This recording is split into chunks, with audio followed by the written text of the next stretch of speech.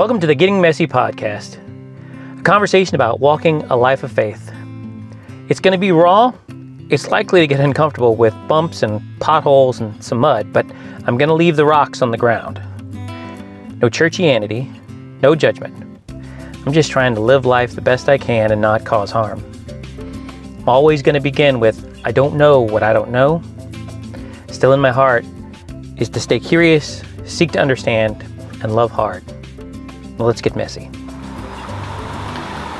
All right, here we are at episode 3 of this Getting Messy podcast, and it's been an interesting several days. I'm sitting out here, taking some time to myself near an original mirror, and I've been throwing some rocks, which is what I want to talk about next. Rocks, throwing rocks, and what all that's about. Because one of the things about mirrors is that they're fragile. They're not unable to be damaged, whether they're metal or glass or even plexiglass. They can be scratched or broken, or, this original here with the stream, the flowing water. Throw a rock there and you get all the ripples, and there's all kinds of distortion and mess in the water. In fact, anytime the water moves, the reflection is going to be different. And if the water's cloudy, if there are fish and you get distracted, or a turtle. But I really want to focus on rocks, and what are rocks and where they come from. I think to start out with rocks, and talking about rocks, I'm going to go ahead and take a step back, talk about my faith a little bit, and a very important story about rocks that most people who follow Christ are very familiar with.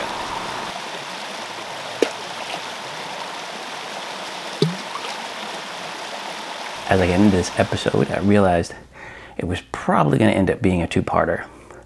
Then I fell behind, and the episode's coming out a day late. I'm sort of figuring out the learning curve on all this podcast stuff. But I do want to take this episode and start talking about rocks and what I mean regarding rocks, and start to make everybody conscious of rocks. Then I'll get more into what we can do with all the rocks around us. And for this, we're going to start out with story time. As I said, there's a familiar story. This story is about Jesus writing in the sand. Now, if you're not sure what story I'm talking about, you may know it's better as the story of the woman caught in adultery. When I started this project, this podcast, I realized that the title of the story, the way the story is known, is kind of a rock. And it's a rock that's definitely been thrown around for decades, because it's been that story title as long as I remember. And so I wanted to make a choice, and I've been calling that story the story of Jesus writing in the sand. But we'll get into that later. Let's get into the story. So the story is, Jesus was just hanging out somewhere, and I'm sure he was teaching, and this mob of men came barging in, probably loudly, and they're dragging a woman along, and then they push her down the ground in front of Jesus. The mob is identified as this group of religious heavies at the time, and they were already a bit ticked off at Jesus and what he was teaching and how he was teaching. And so they kind of thought this would be a great sort of gotcha moment to get him off balance. In a lot of ways, it sounds like a White House press conference these days. Anyway, these guys tell Jesus, hey, we caught this woman in the act of adultery. The law of Moses says we're supposed to stone her to death. Let's kill her by throwing rocks at her. What do you say? And then Jesus sort of took this whole thing and spun it around, because he kneels down, saying nothing, and starts writing in the dirt. Now, for anybody who's been in a place that you ask me a question and they just sort of ignore you, or they just kind of turn to do something else, I'm sure it ticked him right off. And I'm sure they started grumbling at each other. What's this guy doing? What is going on? Again, they probably got to a little dull roar, but clearly Jesus is not giving them the answer they want. So someone probably gets fed up and says, hey, I have this rock here. We need an answer, right? What do you want to do? Jesus decides it's time to give him an answer. So he maybe stands up, maybe looks up. But anyway, he says, okay, sure, yeah, you can stone her. But let the one without sin, the one without any personal failing in your faith, or let that person, the person who's perfect, let him throw the first rock, which is a pretty solid call out. It's like, you who aren't guilty, you can throw first. It's also definitely not the answer these guys were looking for. But Jesus says a few words, pops back down, and starts writing in the dirt again. And I think what happens next is the key to the whole story, because one by one, these guys, these men, drop the rocks and walk away. I'm sure all around them, this sound of rocks thudding in the dirt, a little dust flying, until the only sound left is Jesus writing in the dirt. And once he's gone, Jesus stops and probably raises the woman's face to meet his and asks her quietly, I mean, he's right there, just two of them, who condemns you? And I'm sure she's a little shocked. She probably finally takes a breath and looks around, and there's nothing but a bunch of rocks all around on the ground, and no one in the mob left. So she replies, Jesus, no one. And Jesus' response is, well, I don't either. And go and sin no more.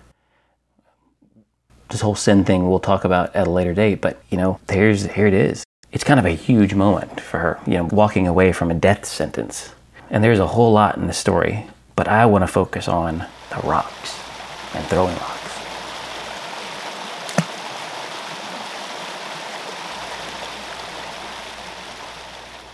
All right, so rocks. Why do we throw rocks? Because I'm a boy. I've raised boys. I've hung out with boys. Boys like to throw rocks. Kids like to throw rocks. A lot of us like to throw rocks. Why do we like to throw rocks? I mean, I think we just do. You've heard before the rocks hitting the water, the plunk, plunk, or skipping rocks across the water to see how many times you can skip them. That's another way of throwing rocks. Maybe you throw rocks against a wall, hear the sound. Cliches of guys throwing rocks at their girl's window at night to get their attention. Hey, come out here. Throwing rocks up there. We've been throwing rocks for years. So all the anthropological research and archaeology, they're all about finding stone tools made of rocks that are sharp to cut the skin off animals, rocks to pound things together, rocks to build together to hold walls. I think we're all familiar with the use of rocks as weapons. And there's a whole story about David killing Goliath with a rock that he slung at him, clocked him right between the eyes. And so, in some ways, we've always known that rocks are both tools and weapons. It has been for years.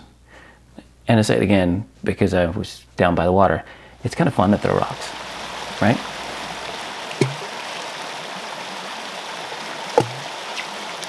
Let's stick with this tools and weapons things and how I think this rock thing comes together. And it kind of comes from my whole take on the whole Maslow thing. If you're not aware of, there's a guy, Maslow, who made up this theory about his hierarchy of needs. We built a pyramid that has like 5 layers, and there's the very bottom layer of food and shelter and all those, and then the next layer of safety, and then there's a third layer that's belonging, has to do with interacting with people. Both the 4th and 5th layers are self-improvement and self-awareness, building up all these different needs. And I mean, there's a lot of challenges to this Maslow thing, this hierarchy, that it's not necessarily you have to meet one before you can meet the other. So I've been digging in that and started thinking wants, needs, maybe fit more the visual idea. Maybe you have this pyramid, this triangle, this structure, but it's just a little taller than we are, generally, average person. Like you're eye to eye with the 3rd tier of this stack that has to do with relationships and seeing other people. The bottom first 2 tiers, they're like foundational, the food, shelter, safety. Those are pretty easy to define. The belonging is one of those things that, on one hand, as infants, we get belonging from our parents. And then as we grow and come more eye to eye with that belonging level, then we look out and we see other people come into that as well. And then the upper 2 tiers are a little more difficult to define. They require looking kind of up or beyond ourselves, the self-actualization being the top. And just as I was saying, like you grow into those levels, and you grow into that level 3 looking at each other. And initially in our lives, we have our parents. As we talked earlier, they're our mirrors, and they're giving us food and shelter and safety and providing this. and providing the belonging to this family, which again, there's a whole another conversation about, belonging to a family, nurture, nature, those sort of things. But generally speaking, that's where we get it. We get that from our family until we're at the age, at the height where we kind of can look out and we have other mirrors that are coming in at us.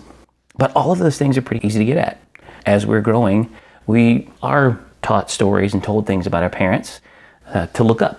What do you want to be when you grow up? This is usually when people are introduced to religion as part of your family. But you have this whole stack that is essentially part of your identity. And that growth comes from all of that stack and how it's balanced. Moving forward, I kind of think that maybe the theory of the Maslow hierarchy of needs should be maybe modified to the Maslow, LaHue, Jenga of needs and wants, because it does seem like there's this stack, and sometimes the stack is uneven. We keep having to change sort of priorities and needs when we need this and when we need that. I think this set of needs, this set of things that sort of defines, again, our identity, is really the beginning of messy in our lives. Because at some point, we as children start to express what we want. Sometimes what we want is different from what our parents want or want for us. And we end up finding ourselves in some conflict and disagreements. These mirrors that have been reflecting all of this positive is suddenly reflecting back something that maybe we don't like. Sometimes the reflection is a refraction. Is there other stuff going on? Because clearly, if we're all messy, then our parents probably can't be perfect mirrors. So the question becomes when we where we're getting messy, where our wants, those things on that hierarchy and that Jenga, we disagree with each other. Well, I want something, somebody else wants something else. And I think it's also kind of a bit of a reflection on society. If you remember, I said the things that were at the bottom, basically food, shelter, safety, those sort of things are easy to define and easy to see. And it's easy to see when you have a deficiency, if something that's missing, all the way up to the middle, the eye level. How many friends, how many people are around.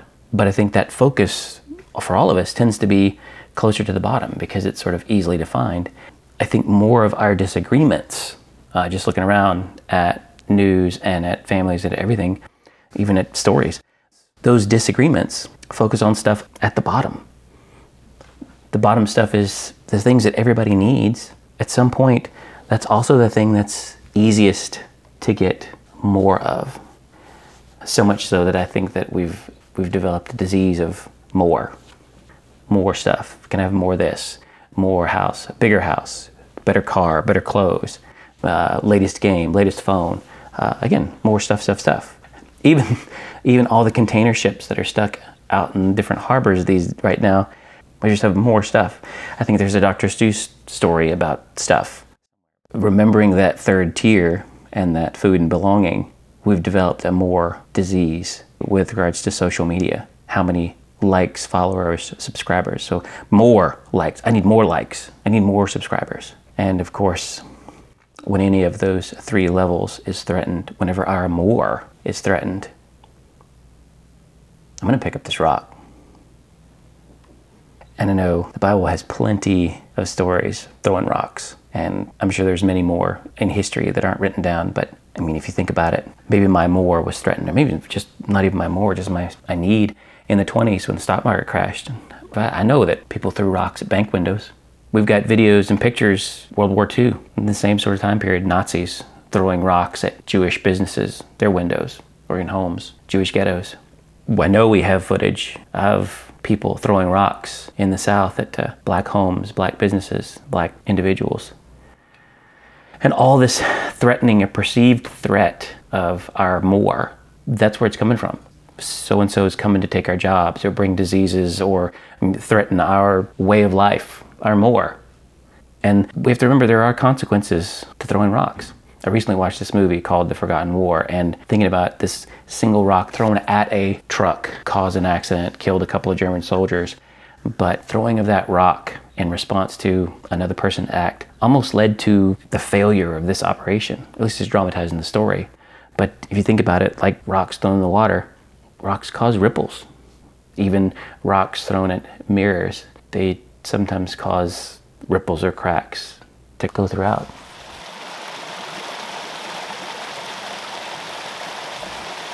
And so it's real clear. We have all kinds of rocks around us. Looking around where I am in, Central Texas, there's all kinds of rocks on the ground. But we also have other rocks. We have knives, which are sharp rocks. And we have bullets, which are very small rocks thrown at a very high velocity. And we have bombs, huge rocks thrown or dropped from far away. The person throwing the rock can be further and further away from the target. And now we have new rocks. What am I talking about? Well, I'm talking about that phrase or that nursery rhyme that many of us remember, sticks and stones might break my bones, but words will never hurt me. And I think pretty clear that that's not true. In fact, these days words often cause more harm, more damage than an actual stick or a stone. I remember again the movie Dodgeball. The character has that line, if you can dodge a blank, you can dodge a ball. But words are really difficult to dodge, especially if they're broadcast. Because I've read some stories recently, a couple of them I'm sure you've heard of, but the one most recently is a man posted a video of a woman in a park and exchanging words and claimed that she told them to go back to their hood. Well, that got posted and responded, and the woman ended up losing her job. We've heard about this in several instances, people losing their jobs over things that they say, words, or how those words get turned around against them. And they do, and they can hurt a whole lot more and cause a lot more damage than even just a regular stick and stone. So, real quick, what do we do about all this? Well, kind of look back at the story. This event, this sort of plan, taking part in 3 parts is how it happens. We start with the idea of how the mob thinks it's going to go down, or how I is this person, right? Oh yeah, I caught you doing what I want, or you're threatening you're threatening my stuff. That's part 1. Part 2, so I'm going to make you regret what you did. And then part 3, me, and everyone will never forget this. I'm the hero. I'm throwing this rock. Doing it, making an evidence, right? And if I'm being honest, that's kind of familiar to what I'm thinking when I lean down to pick up a rock, or when I'm typing up a response, or thinking up a response, or it's kind of where that's coming from, right? Anyone else? I'm gonna make you pay, and I'm gonna look like a hero, right? But here's how the story really went down. I was like, oh yeah, same thing, right? Oh yeah, I caught you not doing what I want, threatening my more, those sort of things. Then Jesus leans down and starts writing in the dirt, which translates to, whoa now, let's take a breath and think for a minute. If you sure you aren't guilty of anything, then yeah, you can throw first. So then the third part is like, wow, that's not exactly how I thought this would go. And if I throw a rock, or if I do this, boy, I'm gonna look like a total jerk. And I doubt we're ever gonna be in a place where we're gonna be in the dirt and Jesus is writing, but for me, it's that thing that what's Jesus caused the pause, is what I call it. We kind of did both parts of it. The first part of the pause is really just to stop and take a breath. And then the second part is to really think and look at the mirror. Look at the mirror you're looking at, and look at the mirror you're looking through before you actually decide what action, if any, you need to take. Which reminds me of my time in the Navy.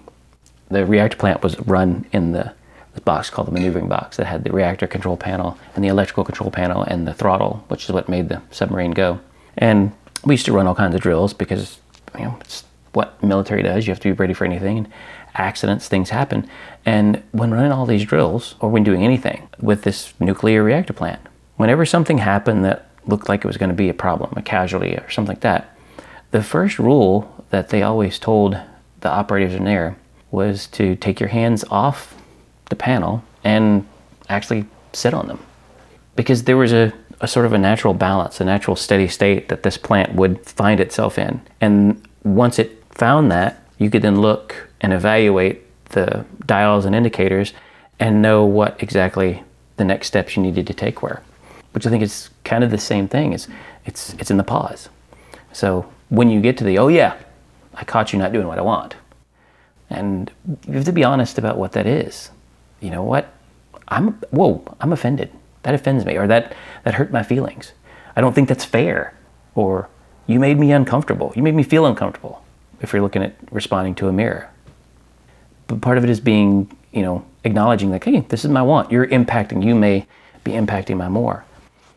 So then we get to, whoa now, let's take a breath and think for a minute. And this is the opportunity to get curious and messy. Hey, how about you put down that rock? Or, dang it, what's this rock doing in my hand? But in that breath, to just stop and be curious and ask those questions, really being vulnerable to say, yeah, I'm offended. Whoa, okay, what exactly, how did I offend you? Or if it's not fair, all right, how is it that you think it's not fair? And really have an open conversation. Because the other thing is, once you pick up a rock, the other person's going to pick up a rock. And since these Maslow-Hugh Jengas of needs don't grow by themselves, if you throw one rock and knock a Jenga down, I guarantee you're going to knock other Jengas down. But instead, if we leave the rocks on the ground and have these messy conversations, then we can stabilize each other's Jengas and figure out how to grow stronger. So that's my thing about rocks. When we look at our needs and wants, and we can talk about this later, do we really need, or is it want more, if we're looking at more? And if we think our more is being threatened, what are we afraid of that's actually being threatened? Or are we just being consumed by the fear that it might? And if anything else, if we're willing to get messy, if we're willing to be vulnerable and take the time to talk, what's going to happen to that fear? And in the end, if we leave the rocks on the ground, what's going to happen to all of these mirrors?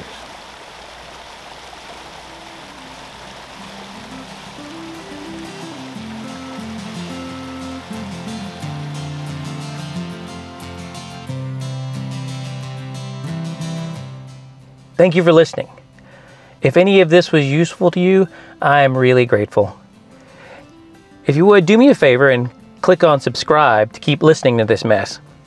You can also find me on Instagram at Getting Messy Podcast, and there you can shoot me a note, make a comment, or ask a question. Feel free to share this with anyone else you think might benefit from getting messy. And remember, I'm on your side, so stay safe and see you soon.